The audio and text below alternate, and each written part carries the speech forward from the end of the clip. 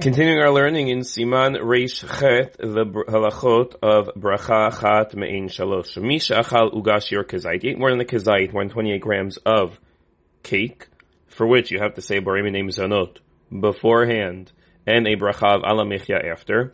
And in addition to the cake, you had some fruit. V'achal pri mishivat aminim, yoter mishmona esrei gram. You didn't eat exactly a kezait of dates, figs, or grapes, but you ate more than 18 grams. We said a kezait is 28 grams. So you ate more than 18 grams. So normally, if you eat 18 grams of just figs or dates, you have to say an al ha'et, barach Hashem g'nochem boi pri'ates before, but you do not make a bracha chad mein shalosh of al ha'etz val pri'ates after, unless you ate 28 grams. But here you only ate 18. Now, the reason we say 28 is because that's how we hold the halacha, but there are some opinions that say 18. Now we don't follow them. But here, in this case, where you ate both cake, which certainly requires an ala mechya, and you ate dates, for example, more than 18 grams, so according to some opinions, you need to say an ala eitz, and here you're making a bracha anyway, you're saying an ala mechya anyway, so now Rashaylo Sipi Rakat ala mechya, val priya eitz.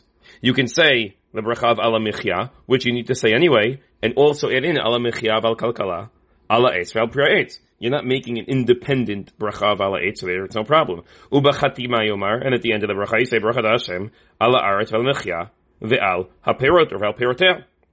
You can be chotem that bracha, the final bracha, also with mentioning fruit, because you ate more than 18 grams. Meaning, 18 grams of fruit is not sufficient in and of itself to warrant its own independent bracha achrona. Because we don't hold that, we hold 28 grams. But if I'm already making a bracha of ala mechya, I can add in the phrase of ala eitz ve'al priya eitz, because why not? Aval bepachod mishmana esrei gram en lo lichol ala eitz ve'al priya eitz beberkat ala mechya. But if you ate less than 18 grams, so then you don't even add in the phrase of ala eitz ve'al priya eitz.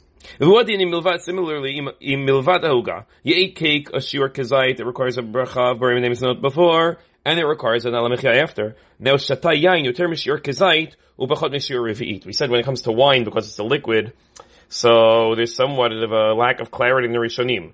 Is it 28 grams of wine, or is it 86 cc's of wine? Wine is mostly water, so it's going to weigh the same. So what do?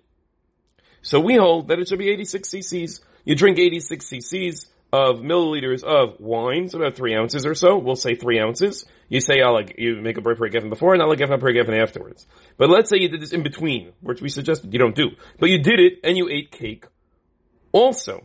So now, when you make the bracha, you can say, ala mechya val kalkala, vala geffen, val priya geffen.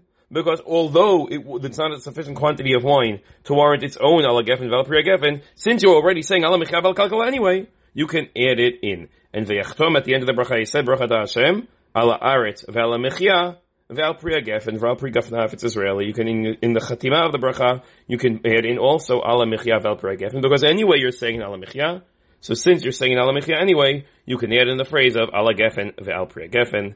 Have a wonderful day.